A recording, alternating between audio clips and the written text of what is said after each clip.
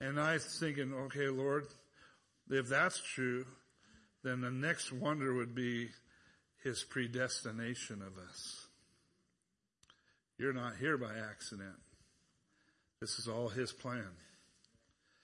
Then you can see what verse I'm going through in Romans here. Then, what kind of wonder would it be that he called me to salvation? Effectively called me to salvation.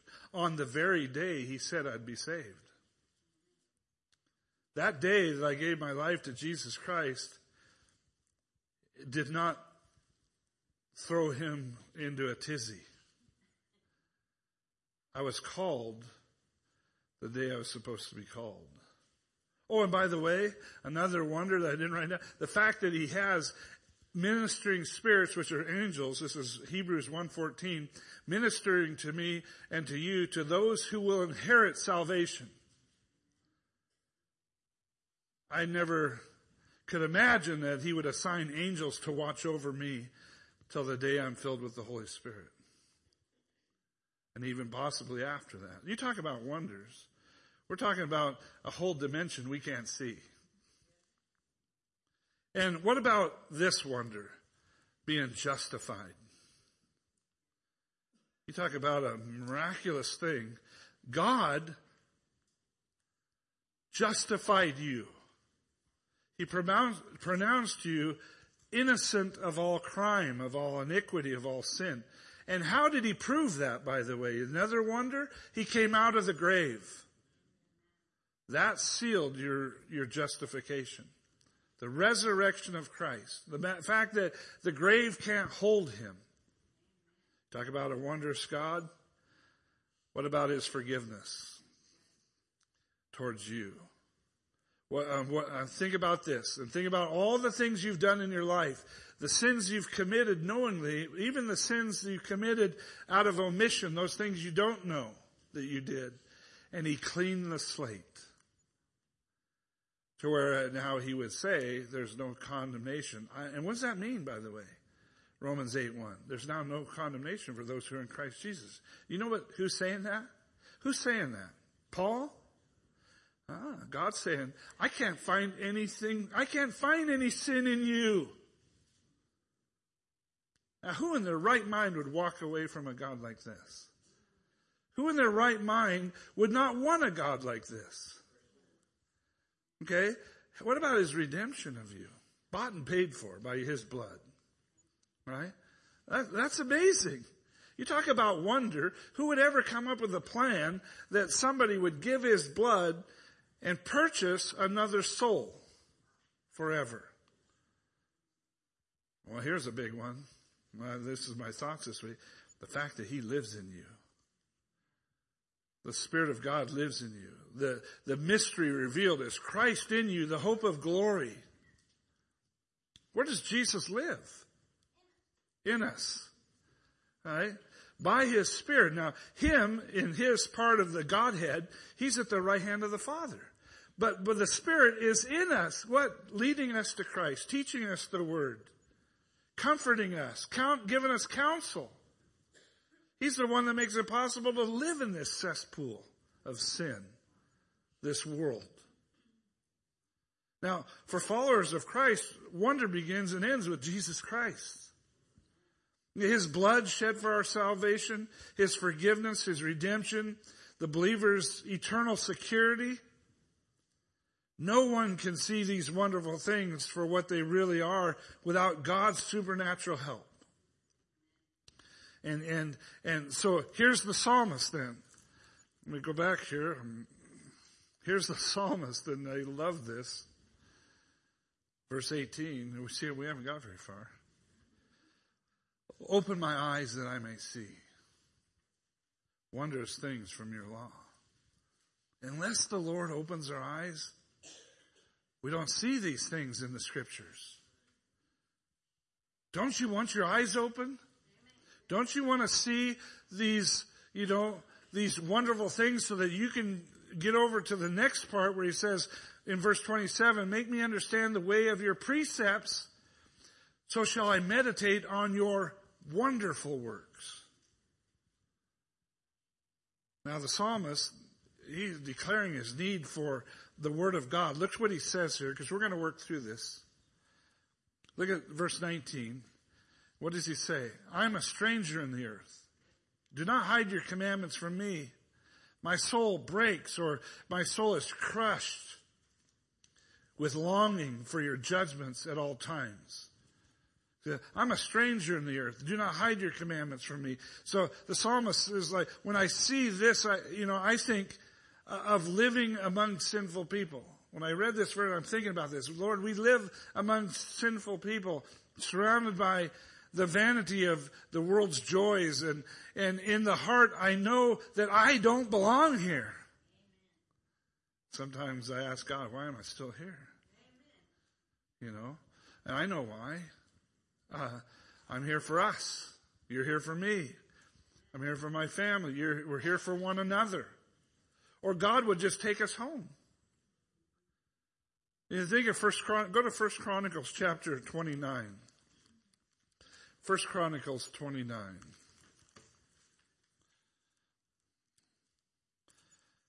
And we'll go to verse 15 when you get there. For we are all aliens, or we are all sojourners, or temporary residents. We are transients, temporary residents in an even more temporary sense. For we are aliens, or we are pilgrims, and pilgrims before you. And we're all our fathers.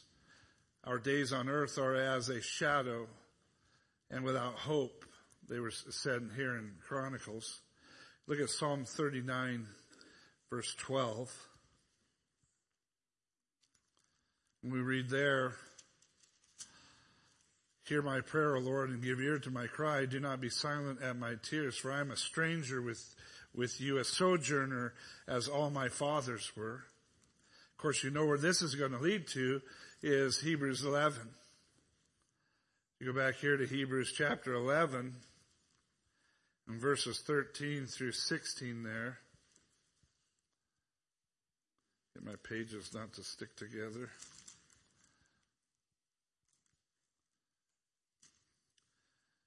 Hebrews 11, starting verse 13. These all died in faith, not having received the promises, but having seen them afar off, were assured of them, embraced them, and confessed that they were strangers and pilgrims on the earth. For those who say such things declare plainly that they seek a homeland. And truly, if they had called into mind that country from which they had come out, they would have had opportunity to return. But now they desire a better, that is, a heavenly country.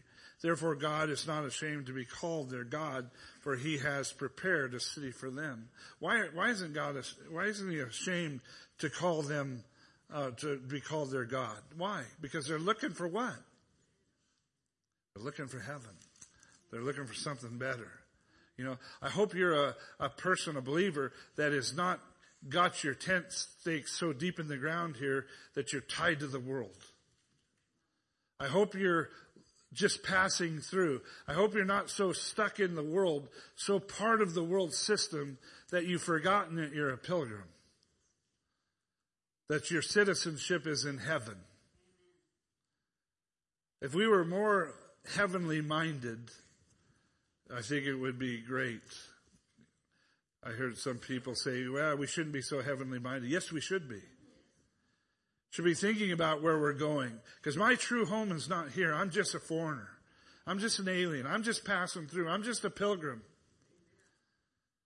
And so I don't want to be tied to this world, You cannot expect to be at home in this world. And if you are, well, it's an indication that you really do not belong to Christ. Or at least you aren't living for him.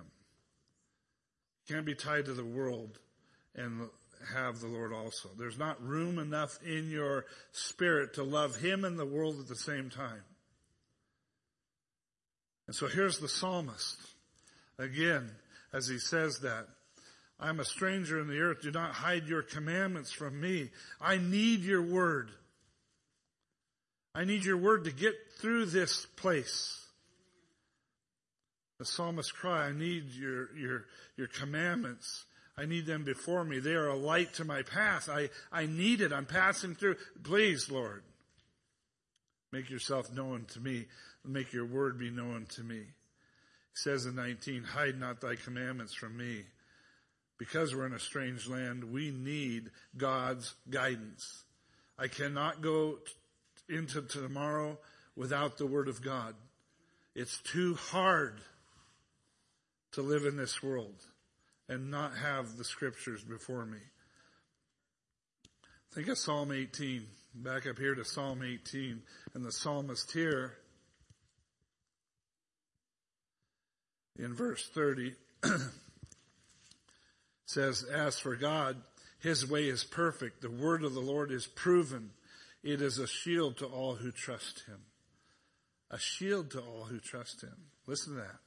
I need the word of God to protect myself from the garbage that's out here. Okay, you understand, you see it. But like the psalmist, we must desire that word.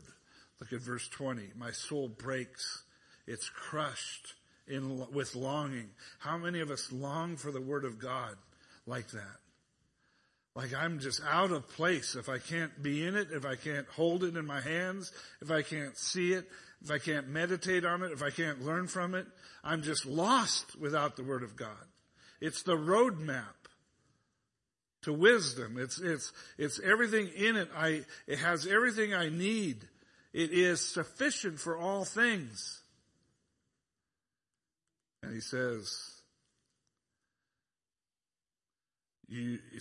excuse me, my soul breaks with longing for your judgments all times. You rebuke the proud, the cursed, or the cursed, who stray from your commandments. This is what God does. What's God do to the person that strays from his word? He rebukes them. That's what he says. You rebuke the proud. The proud one that thinks he doesn't need the word of God anymore. Folks, don't think you can fall into a place where you say, I don't need God's word. I can do this on my own strength. Don't become prideful where God rebukes you.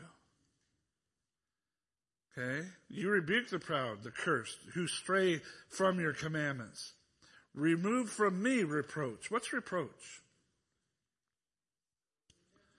Fault finding? Is reproach would be fault? Right? Or judgment, but more like fault. If it says, the scripture says we're above reproach, we're above condemnation, we're above, so remove from me reproach and what? Contempt. What's contempt? How do you have contempt for something? You despise it, okay? So, remove from me reproach and contempt. For what? What are we talking about here? God's word. Okay?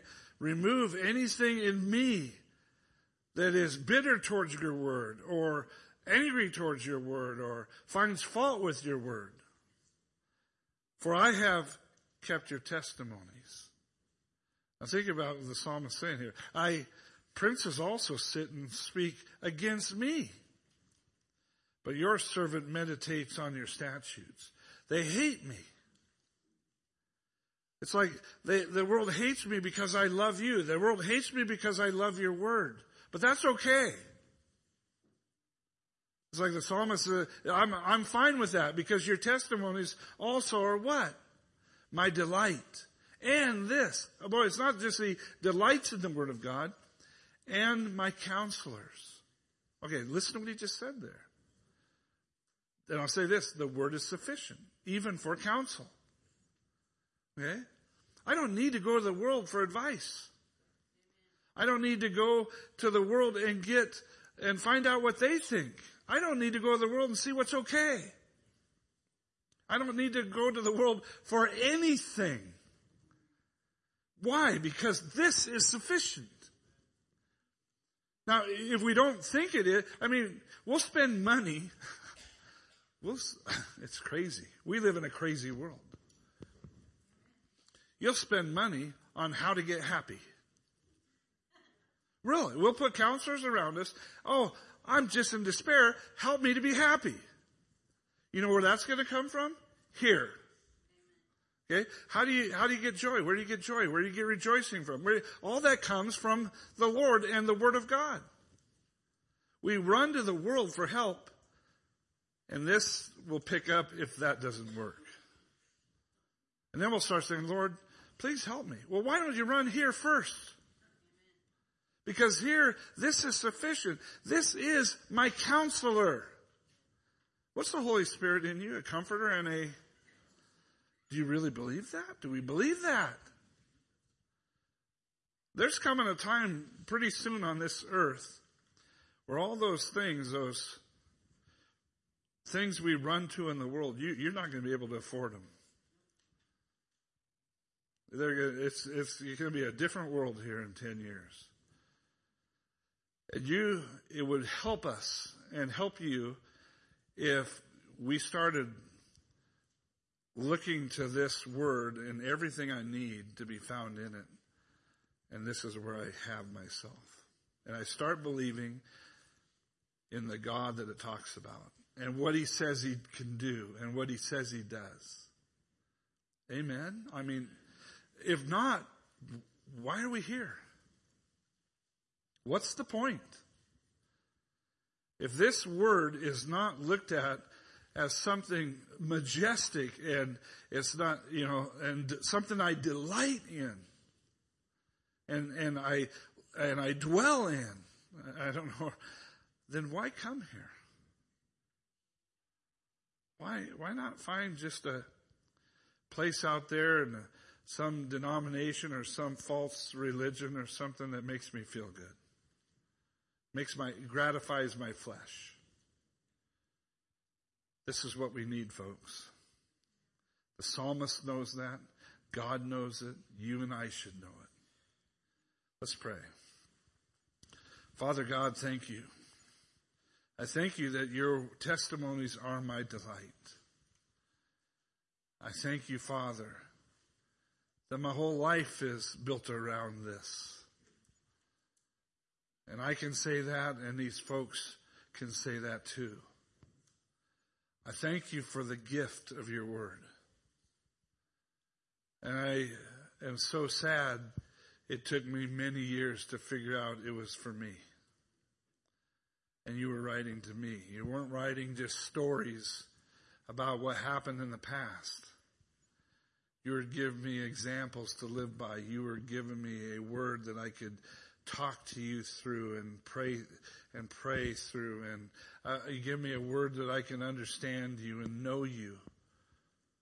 You show me who you are. You show me what you expect of me. You show me, Lord, what you've given me. You show me all the things that would make us complete. And I'm thankful for that, Father. I'm thankful, Father, for what your word has done, is doing, and will do. In the mighty name of Jesus, amen.